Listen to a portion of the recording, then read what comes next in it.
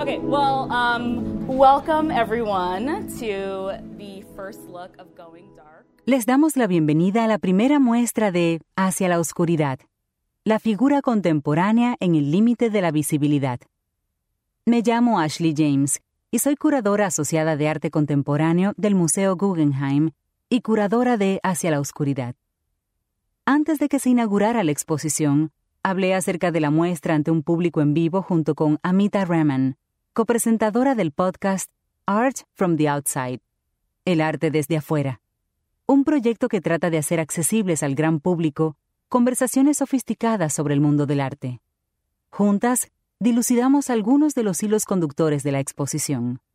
Quiero hablar sobre la exposición Hacia la oscuridad. Ashley, esta es en realidad tu tercera exposición en el Guggenheim, pero es tu primera gran muestra en la rotonda. ¿Puedes decirnos de dónde surgió el concepto de la exposición?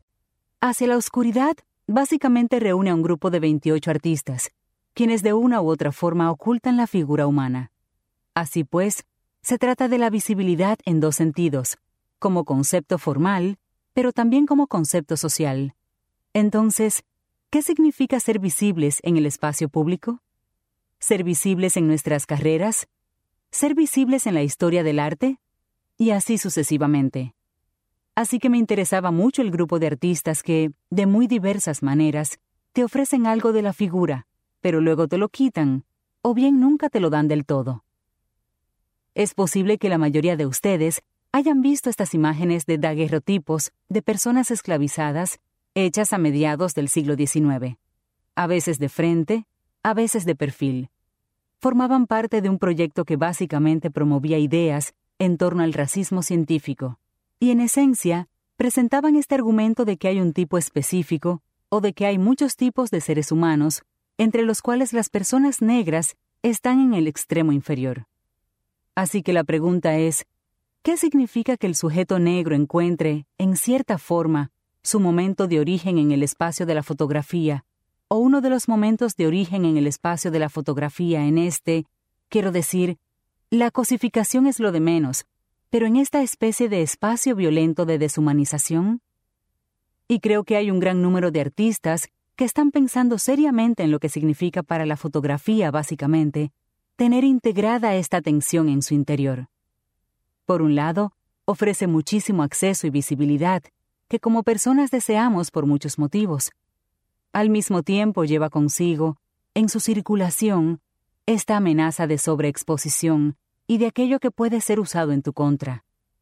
Creo que el medio de la fotografía es el punto de partida de esa conversación sobre la tensión de la visibilidad. El deseo de ocultar, pero también el de estar presente y ser legible en varios espacios. Ashley, ¿qué esperas que aprenda el público de esta exposición? Hay algo creo que en esencia hay una experimentación formal realmente emocionante, ya que ocultar y revelar al mismo tiempo es todo un desafío. Y creo que es mucho lo que se puede lograr al interactuar en los límites de algo, porque es en ese límite donde se aprende sobre los parámetros de una cosa. Y también toda esta cuestión de la visibilidad, cómo nos ven las demás personas, ya sea en las redes sociales, en la familia, en el espacio público, etc. Es fundamental para lo que somos. Creo que en la exposición verán que la cuestión de la vigilancia se convierte en un tema realmente crítico a medida que avanzamos tecnológicamente como sociedad. Y utilizo la palabra avanzar con vacilación, en un sentido muy neutro. Significa que cada vez hay más formas de que nos vean, y por tanto, según la ecuación, también hay cada vez más peligros. Así que creo que se trata de una cuestión urgente. Y es una cuestión que los y las artistas de raza negra han abordado durante mucho tiempo, pero no es en absoluto un parámetro exclusivo de este segmento de artistas o de las personas negras. De hecho, aunque la mayor parte del colectivo de artistas de la exposición es de raza negra, la exposición no es exclusiva, porque apunta al hecho de que esta cuestión de la visibilidad es un tipo de concepto humano. Así que, sí, creo que lo que espero sería que la gente se emocione con las ideas que presenta este grupo de artistas, pero también que sea como un bello momento visual, en el que es emocionante ver lo que significa Hacia la oscuridad a través de estas prácticas.